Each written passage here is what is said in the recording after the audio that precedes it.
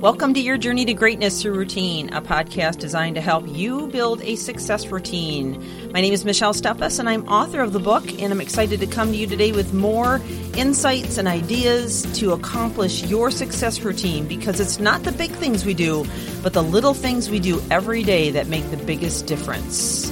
So let's get on with the podcast.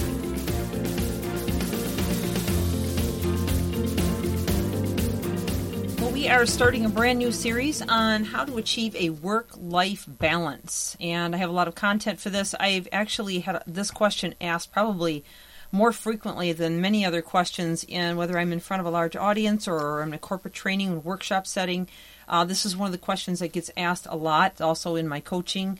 It really is a big problem today. I mean, you think about society as a whole. We have, single parents out there trying to make it and figure out how to balance work and life. We also have a lot of, families where both parents are working. The pressures and demands. We've got more and more young people that have multiple sporting events or obligations during the week that, they want to be involved in, and their parents are, trying to juggle that, as well as all the day-to-day and the demands at work. So it has become quite an issue. So I want to cover this. I think it's going to help a lot of people. We're going to dive into a lot of material. We're going to kind of diagnose, what kind of a worrier or how you're coping with stress, but we're also going to give you some specific tips, and I have a couple of different methods of time management that techniques that I believe will help you.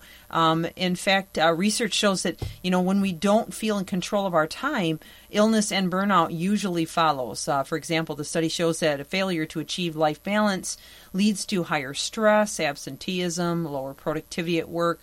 And another found that poor balance is a major cause of job dissatisfaction. So we need to feel like we're in control. We need to feel like we know where we're headed and how we're going to accomplish each task. And so I hope to provide you with some solid structure to help you with the increase in stress and anxiety.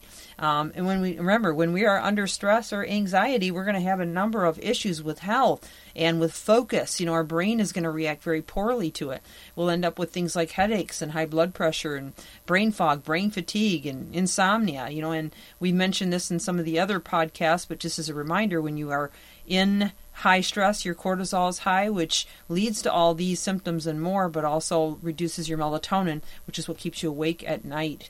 And then clinical depression has, anger management issues, which come from the shrinking of the amygdala and the amygdala hijack, and, the shrinking of the hippocampus. You have memory issues and so on and so forth. And then in addition to that, a weakened immune system, which just only adds insult to injury. So when you think about, you're spending too much of your time and energy in one area of your life at the expense of another, you can also feel things like guilt, regret, or frustration. And this can have a negative impact on your relationships and even on your self-esteem. So work-life balance is a pretty important piece of the pie, and we need to learn how to achieve a good work-life balance. We need to figure out how to, maybe downsize in some areas or make some exchanges in some of the times that we're spending on things, but also just, kind of taking that 10,000-foot view and conducting an audit of our world and trying to figure out what it is that we need to do. So before I dive into that too far, though, I just want to go through this list of, kind of diagnosing what your biggest, not just your main problem or maybe just a piece of your problem, but the main issue that you're having as far as the bad habits you may have formed in this area. So if you're a worrier, you tend to meditate on worst case scenarios, and oftentimes you will find yourself thinking about things that make you afraid that you may not be able to pay a bill, or afraid of how you're going to confront a situation or a relationship that's going to go sour.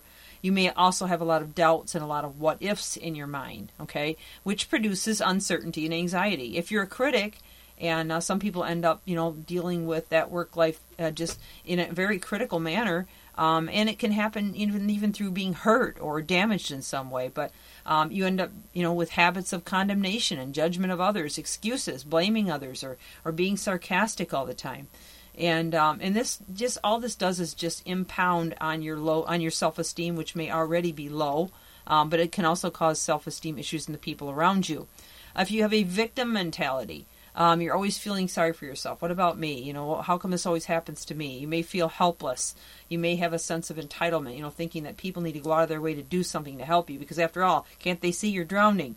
And the fact of the matter is they're drowning themselves, so they don't even notice. And it's not that they're being insensitive, it's just everybody is in their own boat, and they're trying to row themselves to safety.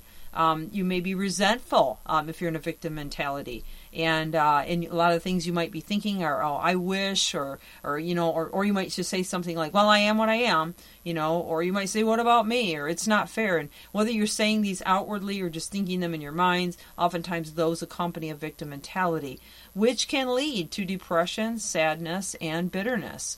If you're a perfectionist, type A people, listen up. You're overanalyzing. You're always overthinking things, overanalyzing things. You're assuming things and jumping ahead instead of, really listening. You're doing a lot of I shoulds. So, and I've mentioned this before, Tony Robbins always says, we got to say I should, but, he always says, no, you have to abide by your musts, not your shoulds. You just be shoulding all over yourself. And habits that you would have as a perfectionist would be overcommitting, feeling inadequate, feeling overwhelmed. And this leads to chronic stress and burnout.